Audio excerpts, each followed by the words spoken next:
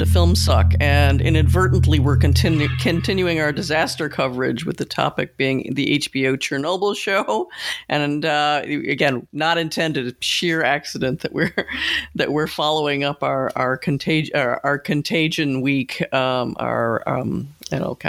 what pandemic films week with this, but we are bringing in a quite renowned expert named Kate Brown, who's written a book, A Manual for Survival: Environmental History of the Chernobyl Disaster, to discuss both exactly that, plus her reactions to the HBO show of last year, which was tremendously popular and really, really revered by critics.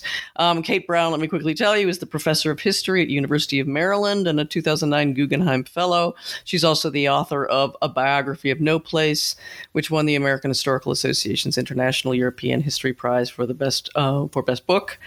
And again, she's going to be our expert consult on both the show and the Chernobyl disaster and its after effects, which are continuing to this day. Yeah. And again, I just want to say also Kate Brown is actually, I think she's fluent in Russian. She spent quite a lot of time in Ukraine and Russia. And so her research is very kind of hands-on. She's almost like a detective. That seems like the way she works and the way she writes those books. And so, yeah, that's especially, I think, kind of her expertise is valuable. Yeah, definitely valuable. She's not like, what do you call it, some kind of armchair. What do you call those people? Armchair historian. Right. Definitely goes out there. Yeah, so the Chernobyl show, which we both watched a year later after everyone was raving about it. I barely made it. Right? Way more timely, because now, of course, it's ultra terrifying because so much of it resonates with the current coronavirus pandemic, especially for me, in hearing all of the essentially political and rhetoric around, especially trying to hide it, disguise it, figure out how to fix blame on the appropriate villains while not taking proper action. Is all extra terrifying now to witness. I barely made it through the first episode. It's just me. No one else feels this way, but I kind of hate the prestige TV of today. I hate it. There's a tone that is always struck of this kind of, there's all these lush production values combined with this kind of somber self-seriousness, and there's always this melodramatic quality to me that seems perceptible to me, but other people take as just perfectly wonderful drama. And it's sentimentality. Sentimentality kills emotion. So sorry, I'm like yelling on this, but I'm totally on your side. You shouldn't say that you're alone. You're definitely not alone in this. It's just that's good to know, because I feel quite lonely sometimes, because now it's the second this golden age of television is all you ever hear, and all the series television is great, and most of it I literally cannot watch it. So anyway, but guess what saved me of all unlikely things? Stellan Skarsgård is just such a good actor. That just he alone, even though he's doing a total cliche character. I mean, he's actually based on a real figure whose name I'm forgetting now, but kind of very Sherbina, I think. Yes, and so kind of the apparatchik who gets kind of assigned to manage the Chernobyl disaster doesn't know what he's getting into, of course, but he's just so good that he kind of hooked me into even the melodramatics, and I was able to sort of get through it. So it's not my sort of thing. It's we talk about this in the interview. It's lushly historically accurate, to the point that can become its own source of fascination. It's very 80s Soviet Union in clothing and props and settings. Were accurate. I know that my Russian acquaintance were sort of in awe. How come they have the exact sort of some kind of like tin cup that people supposedly used a lot in the 1980s, and that was for them just beyond somehow fascinating. But all the other things that you say that are more glaring about the show, how I don't know, fetishistic in a way it is, obviously too pretty and over the top, self-serious and sentimental and all those things, just somehow it doesn't bother people usually. No, it usually in fact comes in for high praise, which in fact it did. Some critics really, in fact a number of them really tried to mention there's a lot of inaccuracies, even though the reputation, if you read up on the kind of PR, the press on the show, it's all about its accuracy. That seems to be at least what I read. It's bragging about how accurate and what a passion project it was to really convey what people don't know about Chernobyl, which is a tremendous lot because, of course, the party line common knowledge that got released about Chernobyl is, it's a fabrication, like the supposed 54 deaths that resulted, which is just a ludicrous number. In the show, they insisted the Soviet claimed it was 31 and stuck to that for many years. But I guess 54 ultimately became the number. And that's crazy and ridiculous and low. And the idea that it was contained. It ultimately was a horrible disaster that got kind of fixed, and that even Chernobyl, the land itself has come back and animals have come back there and everything's fine. And of course, Kate Brown really addresses that very, very strongly in her book, how inaccurate that is. But some of the inaccuracies that the critics talk about just in the show, things like the character played by Jared Harris, who is the scientist who was actually put in charge of, again, trying to close the entirely open, exploded nuclear reactor. Having him do this kind of passion thing at the end of the film, at the trial of the three main figures at the nuclear facility who got basically blamed for what happened, and he was not at the trial. So you've got things like that happening. You've got a lot of fudging for the sake of a more dramatic narrative. And what is that dramatic narrative? I mean, you should probably say that yourself, Evgenia. You've got a good line on that. You mean just the plot line? Yeah. What's the overall narrative they're going for? Which is, the Soviet overall system. Narrative. Yeah. The Soviet system is so just such a failed state, so corrupt, doesn't care about its citizens at all, and this disaster happens there, and only there it could happen and did, and we should all remember how evil that the place Soviet was Union in terms of the government. Yeah, the Soviet Union, what an evil empire it was, despite the good, heroic, simple people. That's there. That's there. The miners and all the first responders are heroic and good, and there's a feeling that it could never happen in the West because of the better safety regulations. And it actually addressed directly in the monologues, in this lengthy monologues at the in the last episode where the trial, kind of the show trial, takes place. So and that's sort of supposed to, I think, make Americans feel good about themselves and. Yes, by implication, it's, look over there at them and how bad that was bad. That's what's bad. Yeah, be grateful. You live in a great country. We care about the people, and nothing like that can ever happen here. So think of that. I mean, I'm obviously slightly, I guess, exaggerating, but not that much. There's definitely that feeling. And I think someone was sharing it with me. I'm not active on Twitter, but someone, I think, tweeted at me. There's definitely some conservative pundits. I forgot which magazine, maybe New York Post or something, wrote exactly that when reviewing it a year ago or a bit less than a year ago, how grateful it feels to be to be in America rather than there. Well, and the implication that we didn't have our own disasters. I mean, Love Canal, 3 Mile Island, and all these things that we are just like, shh, don't bring up our own terrible history and as you point out, the American involvement with the handling of Chernobyl, which was, nothing to be proud about. But that's what Kate's going to talk about. And she's going to talk about that, exactly. Yeah, she's going to talk about it. And just, again, one more time to say it, because I found her book so much. Yeah, we can't even compare. I don't know why I'm comparing, but it's so much scarier than any, I think, Chernobyl-related documentary even, or this HBO show, which does have scary scenes of, people dying from horrible kind of radiation-related sort of burns and the poisoning, disintegration of their bodies, poisoning. Yeah. And despite all that, all those scenes, and again, despite the fact that there are a few documentaries out there that show real sort of Chernobyl, in a way, mutants, I think her book is much scarier because it talks about nuclear disasters and generally nuclear energy that is dangerous, not in the past, but now and in the future. And nothing has been done about it. It's not going to be done. It's all whitewashed, globally speaking. not just in terms of Soviet Union, and that's actually very scary. So I know it, and we did talk about all that, so that's coming up. Yes, we can't very well say enjoy, but I think you'll find it. And I hope you enjoy it. Yeah, yeah.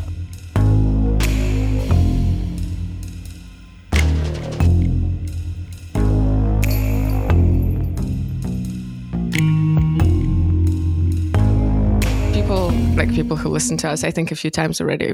It's been a year since the show came out, the HBO show, and they've kind of been asking what we think. Yeah, just what they think. And I know that I've been kind of really didn't want to watch the show for a long time. I watched it for, I don't know, maybe 20 minutes when it first came out a year ago, and I couldn't force myself. And now I think it was a good kind of incentive to really watch it, because I also read most of your book, Manual for Survival. So anyway, and I thought it was being interesting rather than just talking about some kind of purely film aesthetic or whatnot, just to actually talk about what the substance of that is, And why, Evgenia, why were you reluctant to watch it? Yeah, it's actually also is pronounced Evgenia. It's all right. Yeah, I reluctant because I don't know. The moment I turned it on, it immediately looked to me. I wonder what you think, because you've lived in Russia and you're you know that world. To me, it looked very fetishistic, too prettied up, possibly accurate in terms of the the material objects for the time, or most of them were, I guess, accurate. Right. But it just completely, to me, it felt completely, all the scenes that I even first watched for 20 minutes a year ago felt completely lifeless, fake, just kind of fetishistic, lifeless, and just basically at this point now, when I watched all 5 episodes to prepare for this, it almost just could have been Game of Thrones, but and actually but in another, it's another dimension. You had another world, which is a weird Soviet Ukraine, and that's how it felt. And besides, it's to me also coming from there, I grew up in Moscow. Just this type of Soviet intelligentsia versus workers, this whole world felt so stereotypical, it just cliche on top of cliche on top of cliche. None of that came alive, even though some of the intentions, I guess, were good. Not all Russians were depicted as some kind of horrible, all that. And people, and even I think some potentially Russian liberals like Masha Gessen hated that somehow it wasn't shown as nasty enough. Only a few people were evil, like Dadlo, whatever, but not everyone. I'm not sure I would put Masha Gessen in the liberal category. But I just read her piece recently that she published over a year ago. It's really sort of Cold Warrior. Reminded me of Cold Warrior, kind of. Yeah, but anyway, enough of me. What did you think of it? And Masha Gessen too, the reaction, just because your book it seems completely accidentally coincided, the release of your book with the show, which is very uncanny, I imagine. So how? Well, there seems to be a zeitgeist, which and I'm part of it because in 2004, an editor asked me to write a book about Chernobyl as a pivotal moment in history. And at the time, 2004, I said, oh, absolutely not. Nobody's interested in it. There was already too much written about it. I thought it was a bad idea. But there I was 10 years later thinking, we really don't know how many people died, how many people got sick. There's all these huge uncertainties. Why would the UN say only 33 people died and Greenpeace says 90,000 people will die? That was such a huge gap. So I thought I would do research. And then it seems like other people also got interested in it, I think, because of the upswing in tourism, which started in 2004. And I was there right when they started letting people in as tourists. And then the sort of disaster, I think it rides this wave of disaster porn, where people like to go and visit the slums of Rio de Janeiro or Detroit or the Chernobyl zone and look. I think it's mostly young people who are interested in looking at these ruins of the past in order to kind of think about a possible future, the grim what, like, are we heading that way, kind of thing. That's why they want to see Pripyat. And so I do think there's a zeitgeist, which is why the HBO show and my book, and then there's 2 other books by Serhii Plokhy and Adam Higginbotham came out all about the same time, which is interesting, and it's all coincidental. Mm-hmm. So you had no idea that the HBO show is in the works, and so it all just interesting. Yeah, in terms of the zeitgeist, you think, from what I understand, even though I mostly hated the show, but the creator of it, who also used to be a screenwriter for projects like something, a Scream movie, a Scary Movie 3, Hangover 2 and 3, that type of thing, which is kind of surprising. And then he turned to this, but he supposedly wanted it to be some kind of parable or a comparison to Trump's America and like some kind of climate change we're all, climate disaster we're all heading to, which is, I mean, it is, I guess, interesting that he wanted it to be read that way, but I don't know.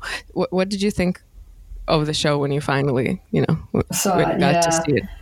I thought, oh, this is very familiar. And the reason I thought it was familiar, not because, I mean, yes, it looked Soviet and people sort of spoke Soviet and there's recognizable characters that came, sort of come down from history, as well as some made up characters. But what was most familiar for me was that about a month or 6 weeks after the accident, the Kremlin put out a circular to the Soviet mass media saying, this is how we're going to cover the Chernobyl accident. We are going to lionize the liquidators who, as part of masculine heroics, who sacrificed their lives to save humanity from a bigger disaster. We're going to we're going to tell the public that radiation is safely enclosed within the Chernobyl zone. And we're going to try to convince them as quickly as possible that this accident, the chapter on the accident, is over, that we've, mission accomplished.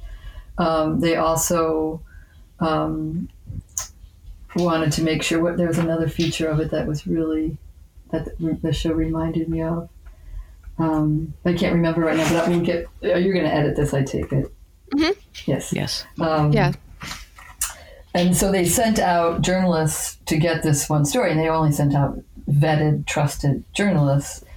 And that's kind of what Craig Mazin has done, is repeated the Soviet lying, adding a little Cold War spin, as we would expect. So, it's the seconds ticking down. Oh, the final thing that the Soviets circular for the media was, we're going to blame this. We're going to make sure that the blame is squarely placed on the operators, and we're going to have a trial for them.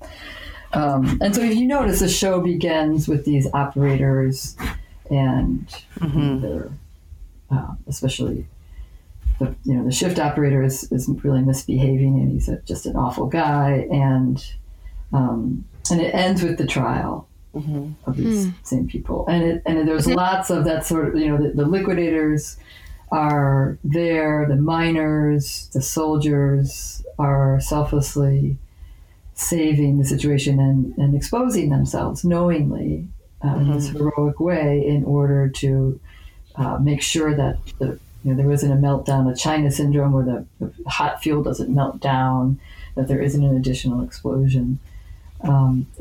And also that, outside that this, it's a very contained story. It opens with the accident, it closes with the trial. That all takes about 18 months.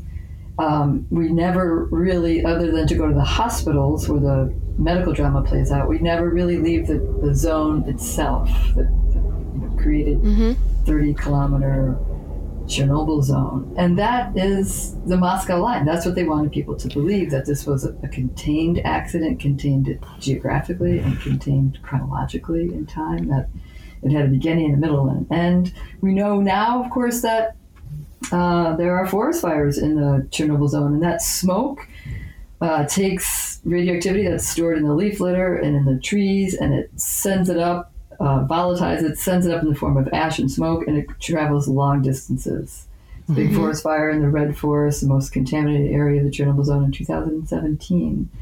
And that smoke traveled widely. We know that blueberries that are being industrially picked in the Pripyat marshes, which is contiguous to the Chernobyl zone, come up with high levels of radioactive cesium. And those berries circulate the world in global markets. That this accident is like, it has a vast geographic stretch, and it continues to this day. It didn't end in 1987 with the trial of the plant operators. Yeah, well, it must have seemed. It must have seemed to be accomplished for the Soviet propagandists. That was like a brilliant. And, and what I saw when I watched that show, I said, "Oh, that's from Igor Kostin's book of photographs. Oh, and that's from Svetlana Alexievich's Voices of Chernobyl." Like, I could reference the sources he used, which were a lot of the sources that were produced or researched during the Soviet time, and drew from these Soviet media sources, which were working from that circular. It must have seemed incredible to you. I was just looking again at your intro. You describe what seems like shots from the films and techniques from the Chernobyl show. You say, "Oh, and then there will be the shots of the radiation ticking. We'll hear the ticking sound. We'll see the heroic men. You have a description in your intro that's like a lot of the early parts of the Chernobyl show." That's right. And I knew, because I knew that that's what that's the story you get. And as I say, it's a very gendered story. It's a very it has a lot of drama to it. And that's a real trope you see in coverage over the decades about Chernobyl. In fact, I just fact-checked a New York Times story today where, biggest nuclear accident in human history, lots of drama, lots of, bloodletting, graphic pictures of people with their skin blackened and it's sloughing off. And then the end, which is much like the HBO show, is, but it's okay. It could never happen here, wherever here is outside. That's just a particular story, of the Soviets. Outside of the zone, it's fine. All these people can live safely. They were not and are not today contaminated. So people who are in the entertainment business want it both ways. They want to scare their viewers or readers with a really juicy drama. An action film horror story, but they don't want them to go away second guessing the nuclear industry. So they add these caveats at the end that everything's okay now. Yep, and this is why I found your book is so much scarier, and it actually gave me nightmares. No, because that's exactly to follow your point, because you're not saying, "Oh, this is some story from the past." No matter how horrible it was, it's actually about the present and the future, and the entire potentially nuclear power industry is very, very dangerous, and somehow it's not been talked about. Whether and it's the testing, and generally the nuclear power plants exist in America and in other Western countries. So what do you think? I mean, we slightly pivot away from the show. What do you think the reason for that is? That is completely somehow ignored in a lot of people. Doesn't matter even on the left too, who supposedly pro environment, actually somehow trust and almost have a trust in nuclear energy. Well, I think we strongly want a single solution to climate change. We want to be able to take one big technological fix that solves the problems created by all the other previous technological fixes. Like the Green Revolution was to solve the problem of overpopulation, and fossil fuels were to solve the problem of human misery and want and hard physical labor. And indeed, these technological fixes solved those problems and created this bigger new problem of climate change. And so, again, we want to just plug something in that can be plugged in anywhere, in any ecological territory, in any climate around the world. Just take a nuclear reactor. The Russians are now producing floating nuclear reactors, and you can just tow it over to Dubai and plug it in. That sounds really attractive. You don't have to look at local conditions, local politics. It's a singular energy source, so business interests like it. You can meter it and sell it to your customers. If you have solar panels on everybody's individual roofs, they then generate that power, and they generate the profits or the savings from that power. Same thing with wind energy. Every farmer out in Eastern Washington state gets $2,000 a month for every wind generator they have on their vast properties. And they want as many as possible, but they're being limited to 2 apiece because that would crowd out coal and other sources of energy. So, I think the problem with renewables is that they're economically democratic. And they're not places where you can isolate and centralize power and the profits from power. So we're being, publicly offered a false choice between nuclear power and fossil fuels. Clearly, we want to phase out fossil fuels, so we're being offered nuclear power. And as I say, that's a false choice. We have so many other solutions that are appropriate for local ecologies and local climates. And that takes maybe a little bit more thought and planning, but it's also much more democratic. And I think we have to think about this as we've shifted from coal burning to oil, which just goes, doesn't have to be carried by, dug out by miners or carried by railroad workers. Oil just goes along pipelines. And then we move to nuclear power, where there might be 35 plant operators on a shift who generate all the power for an entire, city. So that the fewer people involved producing that energy, the less democratic it is. Interesting. Especially when the power is behind gates and guards, is a highly patrolled, quite secretive territory for nuclear security. There's quite a movement now on the left that's pro-nuclear. Yes, there is. Yeah. It's always quite... and then it's easy to ignore, because what I found, when I went through the Soviet archives, is that in the first 5 years after the accident, doctors on the ground and researchers and public health officials and radiation monitors start to notice disturbing trends in the health statistics, increasing frequencies of disease, health problems, fertility problems, children born with birth defects, children born that fail to thrive and die within 28 days of birth. And they write these down, but they don't know, because it's classified, they don't know how much radiation is in their area and how much their patients have been exposed to. So they write in classified documents, up the chain of command that eventually ends up in Moscow. And that was a brave act, because at the time, public health officials were supposed to report that Soviet citizens are getting happier and healthier every day. And they are defiantly saying, well, in fact, they're not getting healthier and happier every day. They're in fact getting sicker. And by 1989, they're starting to say, maybe this has something to do with Chernobyl contaminants. So this is all, and by 1990, officials in Belarus and in Ukraine are saying, look, we have a public health disaster on our hands, and we can't handle it. We need international help.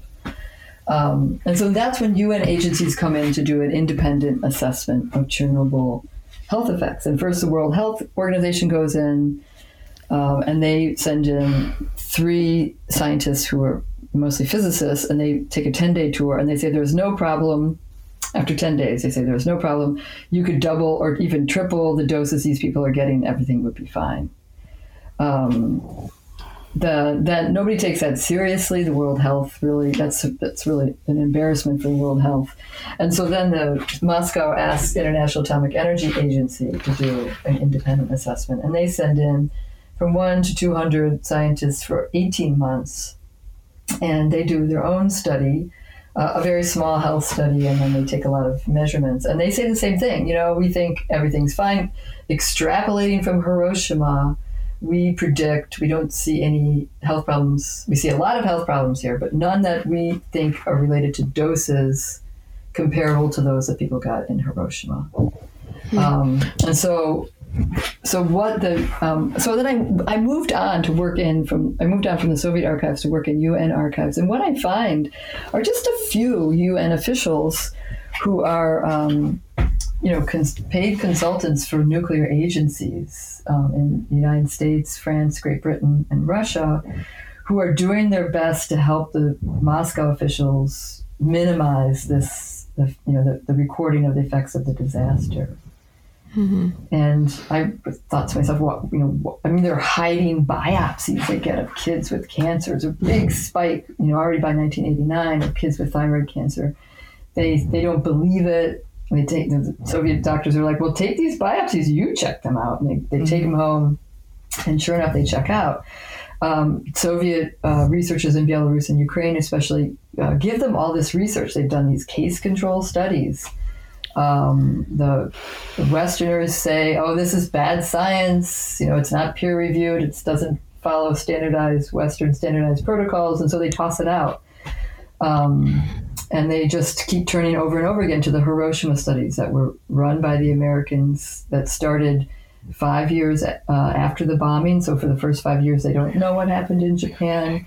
And that was a very politicized study because the Americans were very concerned that nuclear weapons would get categorized like chemical and biological weapons as an illegitimate form of warfare. So they denied that there was any radioactive fallout and only counted as the dose that the Japanese survivors got was less than a second of, a big blast, a big X-ray.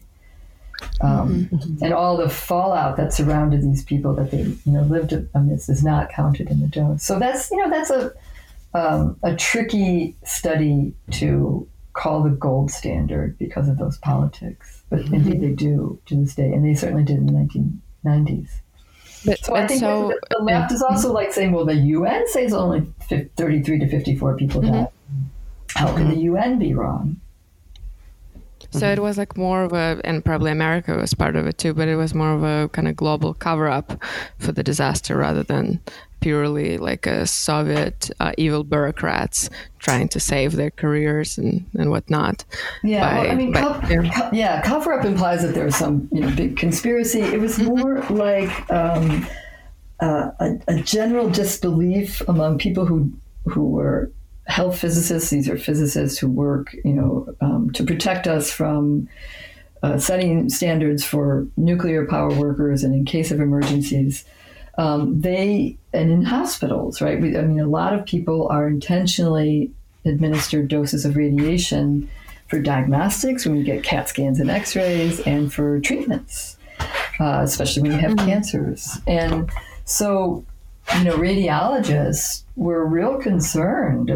They truly believed that the doses they were prescribing were safe doses. And so, if these Chernobyl studies turned up, something troubling, that you could be administering CAT scans and actually giving kids leukemia, or doing too many dental X-rays, which could be giving people thyroid cancer, then that was news that was terrible news for their industry. And so, it takes a long time to accept difficult truths. And I think that's part of what isn't quite a cover-up, but a very difficult paradigm shift that we've really yet to accomplish. But certainly, doses for X-rays and administration of CAT scans have gone way down because doctors have started to realize that they're far more dangerous than they had presumed earlier. Mm-hmm. I see. But again, the show, if we go back to the show, it makes it look like it's purely, as you said, it feels a bit like Cold War-y, like it's purely like a Soviet problem, and also Soviet problem of the past rather than present and future. And I found it interesting that in your book, I've never heard of it, and I mean that might be my ignorance, but in your book you specifically write, there's an interesting chapter where you describe this UCLA scientist, Robert Gale, managing to get into USSR right after the Chernobyl disaster, and basically trying, his experimental treatment of bone marrow transplants on the patients. He never tried, they were never tested on humans before, so it was almost like his playground. It was a complete failure, and while the Soviet doctors, more conservative treatment actually were way more successful. And was it, I'm just curious because it was somehow so egregious to me. Was it a revelation for you? How did you find out about it? And so what's the story behind it? Basically the American involvement immediately in the Chernobyl that seems like no one talks about. Mm-hmm. Yeah, well, Robert Gale was a leukemia doctor, and he didn't have any specialization in radiation medicine, or physics. But he had these connections through Arm & Hammer to Russia, and so he got in. And I think he's saying, I have this miracle drug that could cure these firemen, and so that was pretty seductive, I'm sure, for the Soviets on the ground who were panicking as they were watching these firemen and nuclear plant operators perish. And so in he came. I found out, this story I patched together, from published sources. And I did talk to Dr. Gale himself, who says, he's had different interviews over time, and he's given slightly different versions of it. But when I talked to him most recently, he stands by the experiment. He tried it out on himself beforehand. This drug had never been tested on humans before. So he and a Soviet doctor took a dose of this, and they were okay. And so then they administered it to the firemen. But that's an interesting story because the Soviets had unfortunately a lot of nuclear excursions and accidents, and they had exposed an awful lot of people in their race to produce nuclear weapons.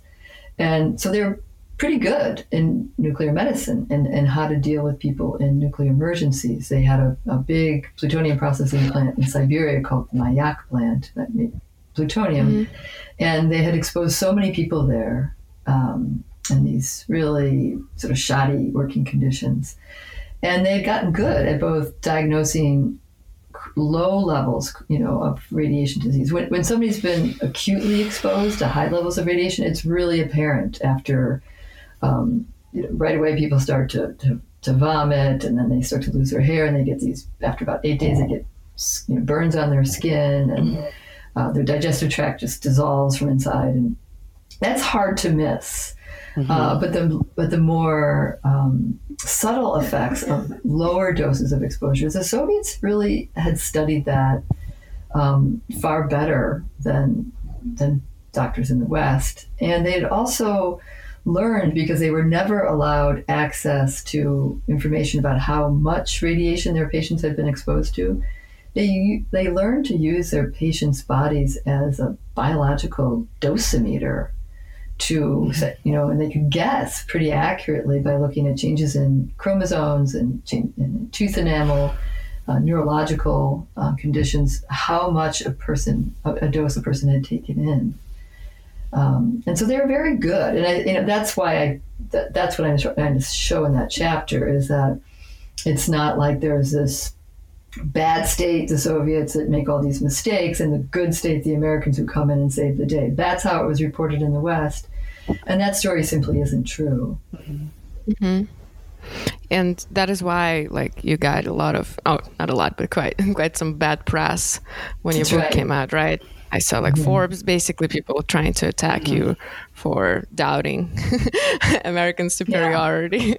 Yeah, right? That's Michael Schellenberger, who's the head of two NGOs that have environment in their titles, but they are anti-renewables and promote. He's basically makes his money promoting nuclear power as an alternative to fossil fuels. So Forbes is hiring, critics who are, can't possibly be objective. Yeah. Well, makes sense. But but do you think in this case, you did say that you're probably not a big fan of the show, but then the show is exact example of the full kind of American imperialist viewpoint, and it's hugely well received. Just celebrated this show. The press for the show is off the charts positive. That's right. Yeah. Yeah, I think. In some ways, I'm grateful to the show because it got a lot of people interested in Chernobyl, and young people then want to find out. Well, and I've fielded dozens of journalists who say, is this true? Is this made for TV drama historically true? Well, and that's kind of a goofy question because it's a made for TV drama with fictionalized dialogue and fictionalized characters. But what it did is lead people to go try to find out more information.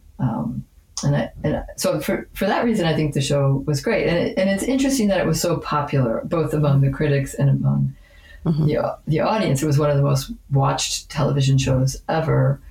Because I think people are dwelling more and more on ecological disaster, on the prospect of having whole swaths of territory that we have to just walk away from because we've contaminated them irrevocably or nearly irrevocably if you consider the escape of human time.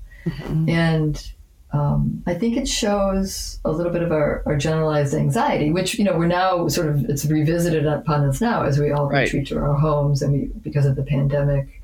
Our lives and our societies and our economies have changed drastically, and most pandemics, whether it's HIV or SARS or the coronavirus, have environmental roots, inherently. Do you feel any additional alarm about the pandemic, which is of course terrifying anyway, because of your wealth of knowledge in examining this other case? It just seems like there's so many echoes. As watching Chernobyl now is to have an extra level. Actually, a year later, horror. it's more powerful. Than last year, no one would care.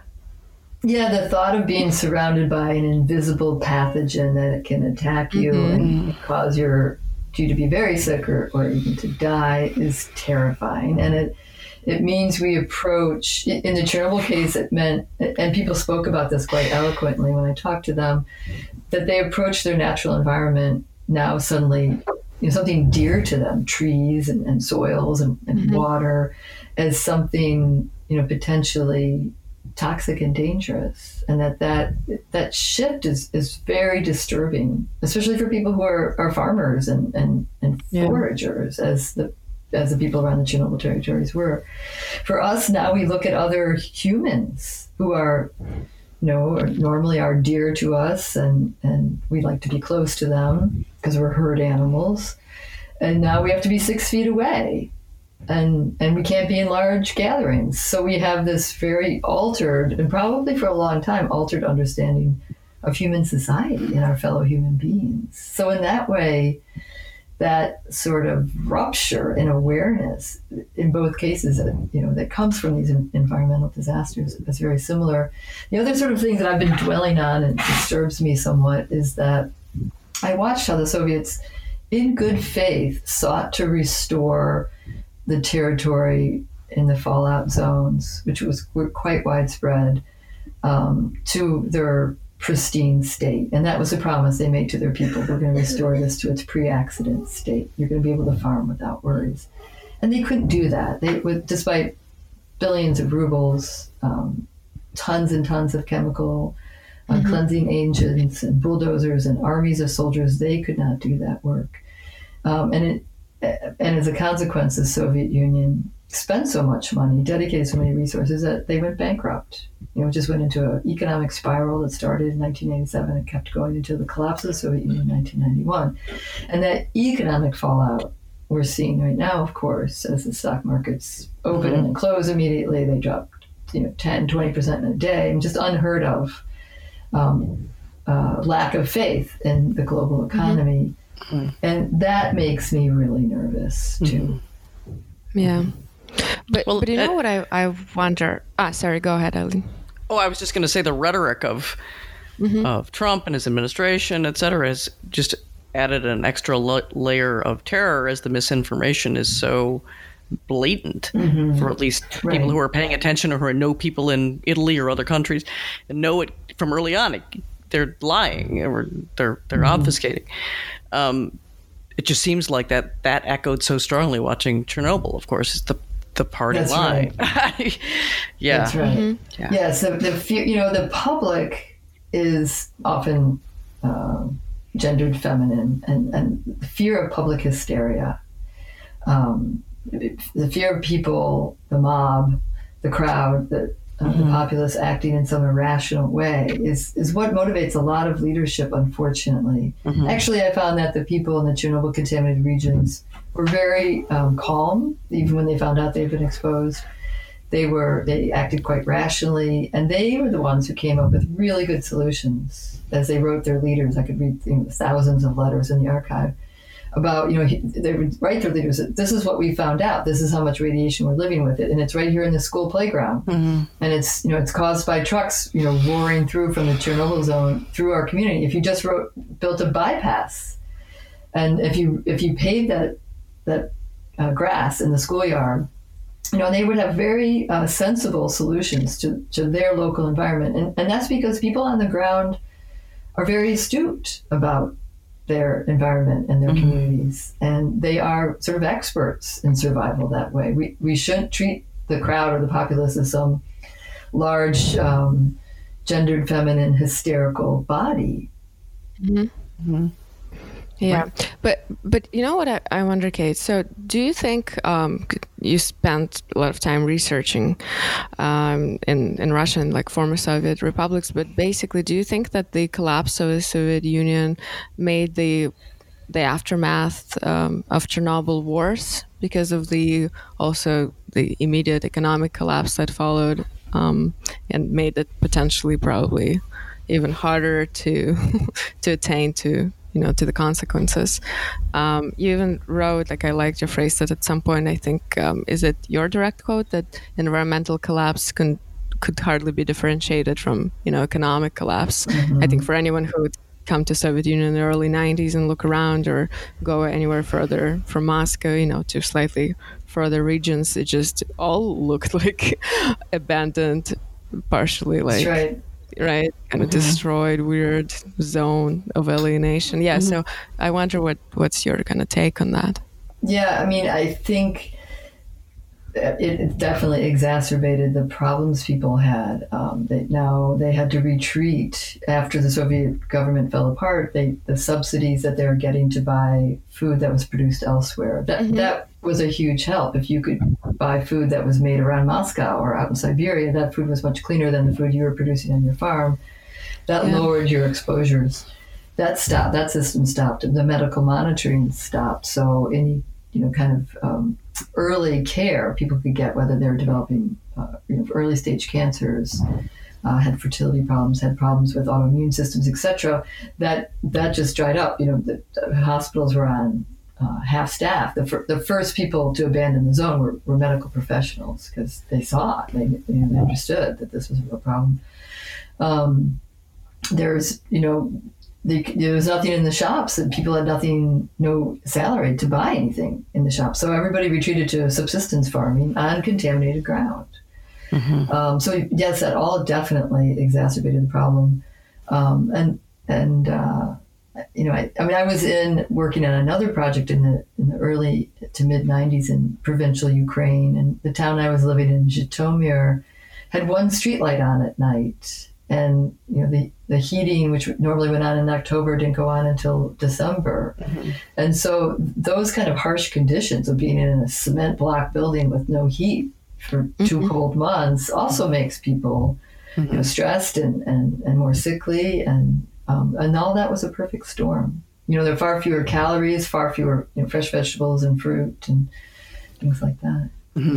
Yeah, but then it's sort of counterintuitive, because according to this, again, this sort of the party line story is that if Soviet Union collapsed, the evil empire collapsed, where they were all hiding in the disaster and didn't care about the victims, then now when the sources were more open and I don't know, all kind of charities could come in and all that, the more people should have been helped, you would think. But that, from from the Western different NGOs, and I don't know what Western governments potentially. But again, as you say, it only got worse and it didn't happen. What does it even? it's a kind of bizarre paradigm then. Yeah. Despite, right. Yes, I tried to show how I went into the Greenpeace archives in Amsterdam, and they really wanted to help. They also wanted to show that there was a real public health problem. And what I found is that at least one KGB agent infiltrated the Greenpeace office in Ukraine, which was the first NGO to open an office in the Soviet Union, and just quietly sabotaged all the projects that were going on, so that nothing really, they brought in a whole sort of lab, a mobile lab, and they were going to go out and take samples and test people, but the lab went out twice and tested only 25 people over several years. Just things like that. All this planned work that was paid for, that was really carefully set up from abroad, just didn't come to fruition. And the other problem is that organizations like the UN-sponsored Red Cross are sending in these international experts who come in with these preconceived notions that Soviet citizens are chronic welfare cases. They don't have chronic radiation syndrome. They're just looking for a handout. That these people, these socialists, are just people always looking to shirk work and get some foreign aid. Mm-hmm. And they're very dismissive. They didn't have a common language with us, but these are mostly sort of rural-based people. They're not glamorous-looking people, and they didn't have a common language. And then the third thing I find is that just a year after the accident, just outside of Washington, D.C., the American Association of Health Physicists met. These are the people that set standards for nuclear installations and nuclear emergencies. And they met, and they were addressed at their opening conference by a lawyer from the Department of Justice. And he said, look, the biggest threat to nuclear power right now is not another big accident like Chernobyl. It's not people coming up with illnesses like we hear these reports from Chernobyl. It's lawsuits. And so we're going to have breakout sessions, and all of you health physicists are going to be trained to be expert witnesses on behalf of the U.S. government for these lawsuits that are emerging. And the lawsuits at the end of the Cold War, when the archives opened, had to do with people who were exposed in the hundreds of thousands, if not millions, to radioactive fallout from nuclear testing and the production of nuclear bombs. So Nevada downwinders, Hanford downwinders, people in the Marshall Islands, people in French Algeria, people exposed in Western Australia to British bombs, people in the South Pacific exposed to British and French bombs, and people in the Soviet Union exposed to the production and testing of nuclear weapons there. They're all going to court.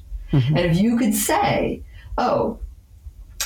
Chernobyl was the world's worst nuclear disaster and only 54 people died, then those lawsuits could go away. Right. And that's how Chernobyl was ironically instrumentalized on behalf of the nuclear industry to keep nuclear power going. That's very cynical. Yeah.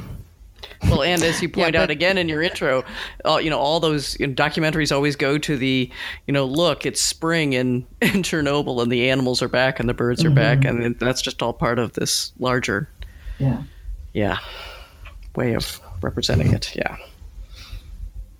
Yeah. But speaking of that abandoned, part of Ukraine, basically, I guess Belarus wasn't abandoned, but so I'm sure you watched Tarkovsky's Stalker, right? Yes. That was made. I love most of his movies, but this one seems very kind of prescient about Chernobyl. Obviously, he didn't know it was coming. It was a few years, 4 or 5 years before the disaster. Yeah, wasn't it made in 76? No. It's like 80. I think I checked, maybe like 82. Is it 82? It's later, and he had to shoot it twice because I think some film was destroyed. So it might be. And the part of the film was destroyed. So I don't know. He might have started shooting in 1980, but it doesn't matter. So way before the catastrophe, and it is the zone there very much resembles kind of in the feel of Zone of Alienation. So I don't know. I mean, Tarkovsky in this case kind of almost some kind of the prophet that people think of him. He kind of proves that it's somewhat true. I don't know. How do you look at the film? Because you've been actually to the Zone of Alienation, so you can really compare it first. It looks a lot alike, and I think it was. You might correct me, but I thought it was also filmed not far from there. In interesting. Ukraine. That's what I thought, but I could be wrong about that.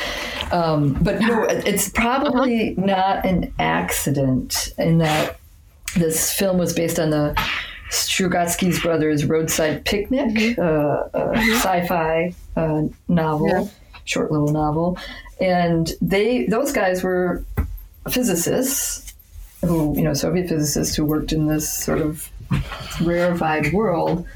And what I understand is they heard rumors of an abandoned territory in Siberia after a nuclear accident in 1957 at the Mayak plutonium plant, in which 20 million curies of radioactive waste was disgorged from this underground waste storage unit and just belched into the air. And it went with the winds and created sort of a tongue-shaped trace that had to be evacuated of the villages that were in it. And then they did that, so there was this terrain that had these mysterious invisible contaminants, like you see in The Stalker, with abandoned villages and roads that are sort of cracking. And I think that's what the Strugatsky brothers and Tarkovsky were referencing in 1980. It's that event, and then later when everybody saw it, they think also Chernobyl.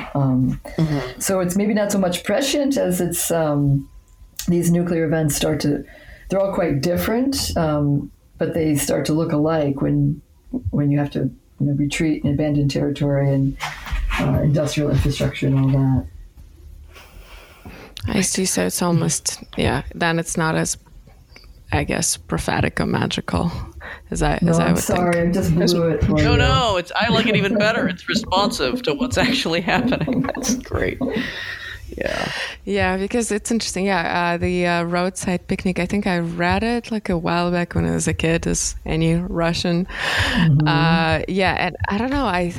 It's interesting. I thought that the kind of the feeling was very much different from the movie. So I don't remember if it was, I might have remembered it wrong, but it didn't feel like it's as kind of like man-made disaster, the zone, as in the movie. But I actually, I take it back. I should probably reread if you feel that it's pretty accurate. If it's pretty accurate to the source, you think? No. But I guess I need to check, because I don't know. In my head, Tarkovsky seems to be so much better than Strugatsky brothers. So I guess I don't want to. I don't want to give them credit. He definitely put a spookier spin in the movie than in Roadside Picnic, and he. In the original place out in the Urals where that was contaminated, that was mostly just villages. Very rural. There were where you see in Tarkovsky's Stalker, he said like something Pripyat-like kind of abandoned industrial spaces and cities. Yeah. And that might have been, Tarkovsky's embellishment that does turn out to be prescient. Yeah, because who knows? He might have felt something. It's also because in the movie, as also there's like a kind of almost an echo or like a prediction of the collapse of the Soviet Union in a way, because if the professor and the writer sort of like the Soviet metaphor for the Soviet intelligentsia elite or something do not believe in anything, and kind of this seemed to be completely sort of weirdly cynical people. That's clearly not not going anywhere as a society, So I don't know. There was a feel of the complete kind of despondence about everything, not just environment, but the Soviet society at large. But that's me reading it, I guess, might be into it. Also, already living in the post-Soviet Russia, so that's easier to read probably into it.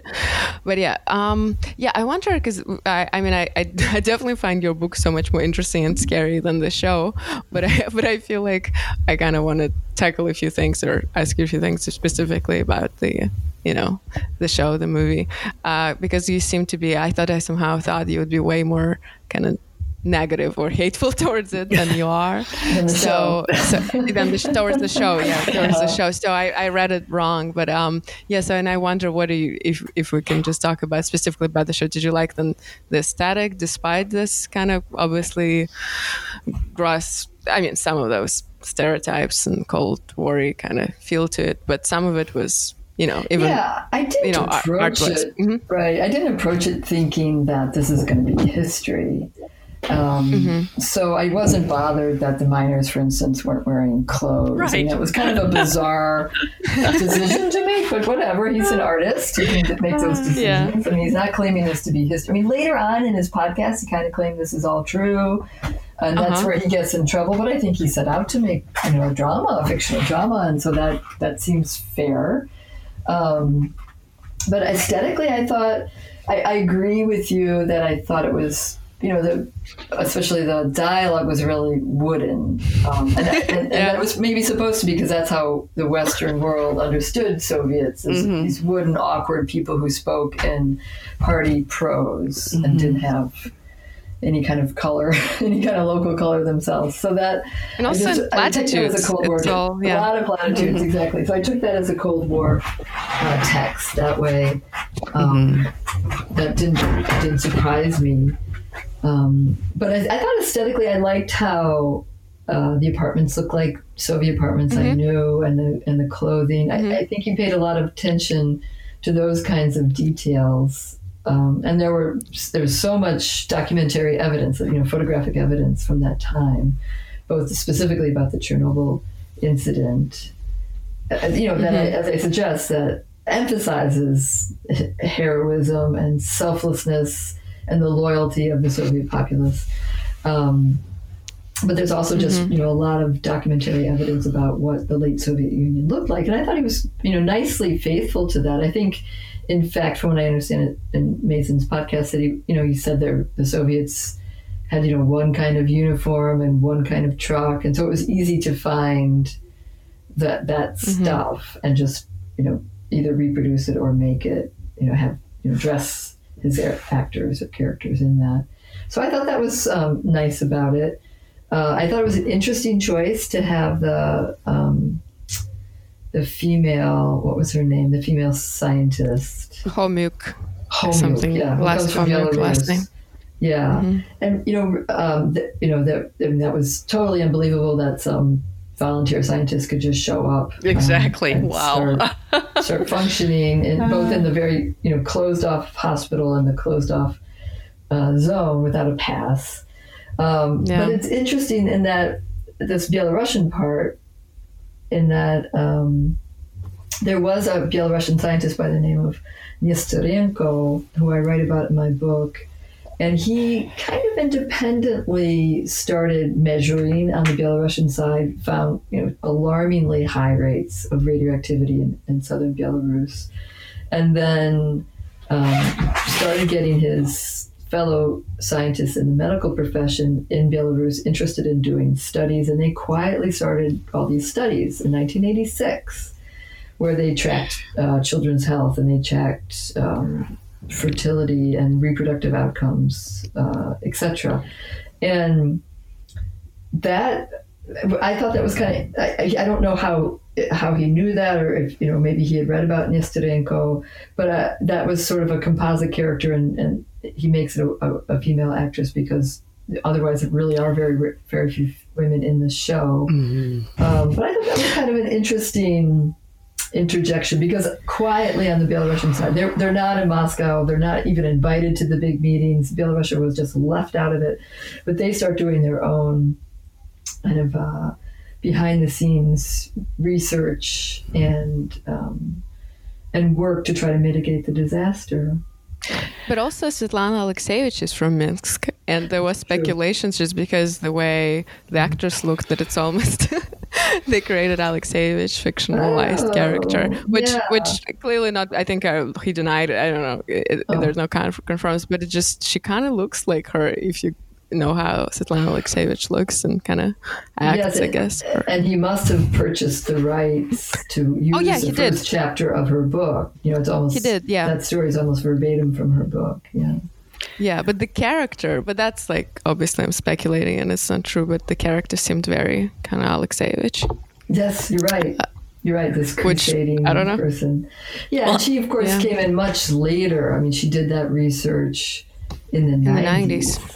Yeah. Mm-hmm. How about the absurdity of the baby that takes all the radiation instead of the mother? I think a lot of critics actually were charting. That's it. Well, according to scientists, that's not possible. Well, but it is. I mean, I thought that was really, so the scientist who they're quoting is Gale, Dr. Gale. Oh, really? Because all these critics were made that their centerpiece. That's the most inaccurate thing. Yeah, wow. Yeah. He became a nuclear specialist. I'm making air quotes. So wait, a baby in the womb could gather. So the placenta is a wonderful conduit for the mother delivers vitamins and minerals to the baby, so the baby will thrive. And a mother's body becomes extremely efficient at soaking up from its food, whatever is there of value, to deliver it through the placenta to the fetus. And so, the fetus didn't make a decision to save the mother, but those radioactive isotopes that mimic vitamins and minerals would have gone to the baby. And we know that, babies, women who were pregnant, especially, in those areas, had, about a 50% rate of having a baby that thrived. And so that means about half the babies were not surviving. Mm-hmm. Now, whether those radioactive isotopes would then have lodged in the mother's body and killed the mother, that is a little bit of a poetic license. But certainly those babies did take radioactive contaminants from their mother's bodies. Mm-hmm. Interesting, yeah, but that's straight from Alexeyevich kind of reporting, so I tended to trust it. I mean, I think critics, again, sounds like they all got this wrong. I mean, that was the number one, because I read a number of pieces that were like, well, of course, these are the inaccuracies. One has to think about, like, how much, I don't know, maybe not just Americans are inclined to take their history from films, like direct, without any sense of, well, this thing is claiming it's all about Chernobyl, and so they watch it saying, well, now I know all about what happened in Chernobyl. It does seem like that the show is kind of built in that way, and that's the kind of danger of it. I mean, I found the ending trial part the most absurdly melodramatic thing I'd ever seen, but really bad. Very few people said that in response that I read.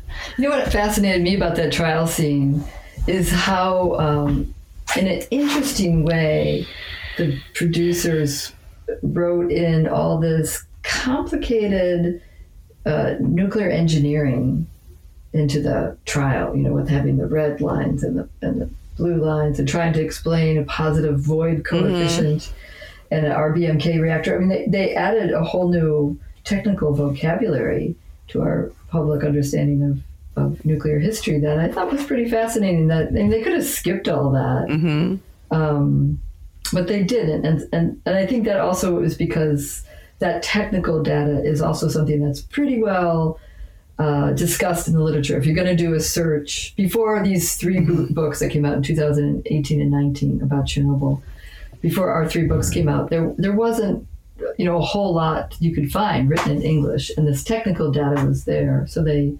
devoted, quite a bit. There was another helicopter scene where they're carefully explaining, how a reactor works, which I thought was fascinating. And I think those are kind of work in the film as legitimizers, along with the aesthetic, looking definitely Soviet, right. Speaking Soviet. We've got our technical knowledge down. So you can believe us about everything else. I think that's right. Because they use those plaques that he's putting up with the information, the red and blue that you mentioned, as part of the in drama. Russian also for some reason. Right, and they're all in Russian.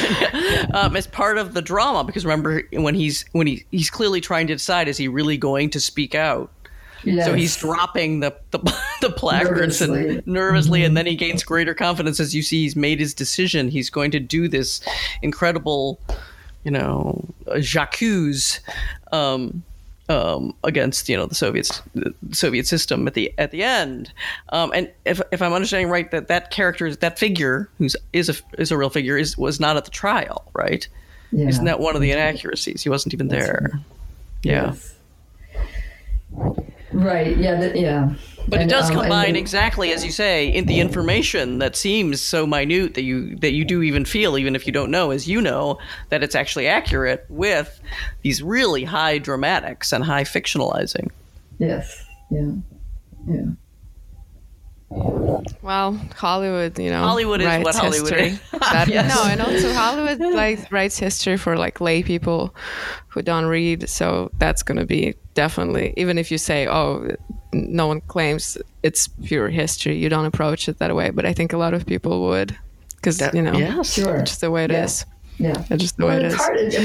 There are such seductive images that are very powerful. They sear into your brain, and you have trouble saying, is that true? It becomes just part of what you understand as your own memory. Right, that's right. Yeah. True. Well, but as they say also, I guess when you write, it's all fiction. So even what you write can be interpreted. I would be the first, right? to say that's that what I write is subjective. Yes. Mm-hmm. Yeah. So I guess we can not criticize it too much. But one thing, again, Kate, I'm curious what you think, because you've been again to the area a lot. I still couldn't shed the feeling that what I'm watching, and I know the director is Swedish, and they were shooting, I think, in Lithuania. It doesn't matter that they got somewhat accurate props, but the feeling of it was so clean. It felt more like Finland. It's like Aki Kaurismäki movies. I don't know. There's the aesthetic is Swedish and Finnish, and it's close enough. I know it's close enough to something like Northern Russia or whatever they try to portray, but it just lacks any kind of flavor. Like the buses should be dirty. The people cannot be not that there are a lot of pretty and whatever well-dressed or somewhat stylish people there, obviously, but the general feel, if they're trying to create just a small city, just sort of simple folks, it's just all so wrong. It either goes for me from again, Game of Thrones aesthetic, where the miners show up, the naked kind of heroic miners, or back to some Swedish or Finnish kind of quiet drama in this kind of blue, quiet tones of this clean apartments, even if it's supposed to portray squalor. I don't know. There's something weird about it. Yes, and again, I'm from the. Right. Mm-hmm. Yeah, I think you're absolutely right. And but it looks like you're right, sort of Scandinavian film, or it looks like Soviet propaganda materials. And they put out a whole coffee table book about Pripyat when it was this atomic city, this city of the future. And in that you have these really clean sidewalks and beautifully nice little cars that without a lot of all the mud of the swampy area where it was, that's in Europe's largest swamp is where that plant was built. So all the mud and the dust, it was a continual construction site. So it was, you'd have big holes in the ground and people would be stepping over, wooden planks over the, dugout sidewalk. None of that is there, right? Because it wasn't also in the coffee table photograph book. Well, exactly. Well, I guess I got to my point. Yeah, it's just a bizarre coffee table, generally version of that even reality. The men are wearing, because suits again, with those nice thin ties, right. Yeah. What? Yeah. Well, anyway, at least a good point. I didn't think about it. Yeah, you say it's almost like on the other side of the coin, it's like Soviet propaganda. It's both critical and kind of Cold War-y, but also adopts certain Soviet propaganda tools, and aesthetically it's I guess flattering. I won't say it's not flattering. So what am I? It's how they wanted to see complaining? Yeah, exactly. Yeah, weird combination, right? Hollywood becomes like almost the Rupert of the Soviet officials. Yeah, and a of better. the 80s. Yes. Right. Did the Russians set out to make their own HBO show that was going to feature the They're CIA? making They're still making not the it, huh? HBO Chernobyl story. Where what I read, it's not out yet, and I don't know what's happening. But it seems like if the scoops are true, the story they're telling that there were like American some kind of like spies connected to sabotage, weird thing, which very kind of fitting to the, I guess, Putin's propaganda today. It's all external enemy. Yeah, that's amazing because there was a 50-page report that the Soviet KGB put out. They immediately thought that American sabotage. And so they come on. They're interviewing guys on their hospital beds to try to figure out if it was sabotage. And July 6, 1986, they present the report to the Politburo saying, we thought it was maybe sabotage, but it definitely was not. Wow, And so they here are the were reasons for truly that. suspicious. Yeah, that was a real suspicion. Makes sense in the middle of the Cold War. And they had a huge investigative unit. The KGB had a science and technology segment of people who were recruited out of ranks of engineers and scientists, and they got right to work on it. And as these guys were dying, they were questioning them in their beds. Jesus. And they're going all over the site looking for traces of sabotage, and they just don't find it. But as I traveled around the greater Chernobyl zone, a couple years ago, I would hear a few people say exactly that. It was, we know what it was. It was CIA sabotage. So that's still very current. Wow. Though disproven. Or newly some kind created, of. Yep. Right. Wow. What a strange thing to leave out fitting. of the Chernobyl show. That would have been so riveting to have those guys being badgered on their deathbeds. I know. It would have been great. They just didn't know it because that's something I found in the KGB. That's new. Okay. So they didn't even know to use it. Yeah. Okay. Right. Yeah. Man. But also like now it's not, it's riveting, but also considering how Americans act right now about this whole Russiagate and seeing Russian influence everywhere. So it's not even, I don't know. It's just very kind of similar. So it's not even, I wouldn't even laugh at the Soviets, that after the Chernobyl disaster that much, because there's kind of a similar thing happening here. Exactly. In terms of the witch hunt of the scale and unmanageable. But yeah. Well, Eileen, do you have? I don't. I think more questions. We've covered it. I think. Thank you so much, Kate. That was so informative and Thank great. You're welcome.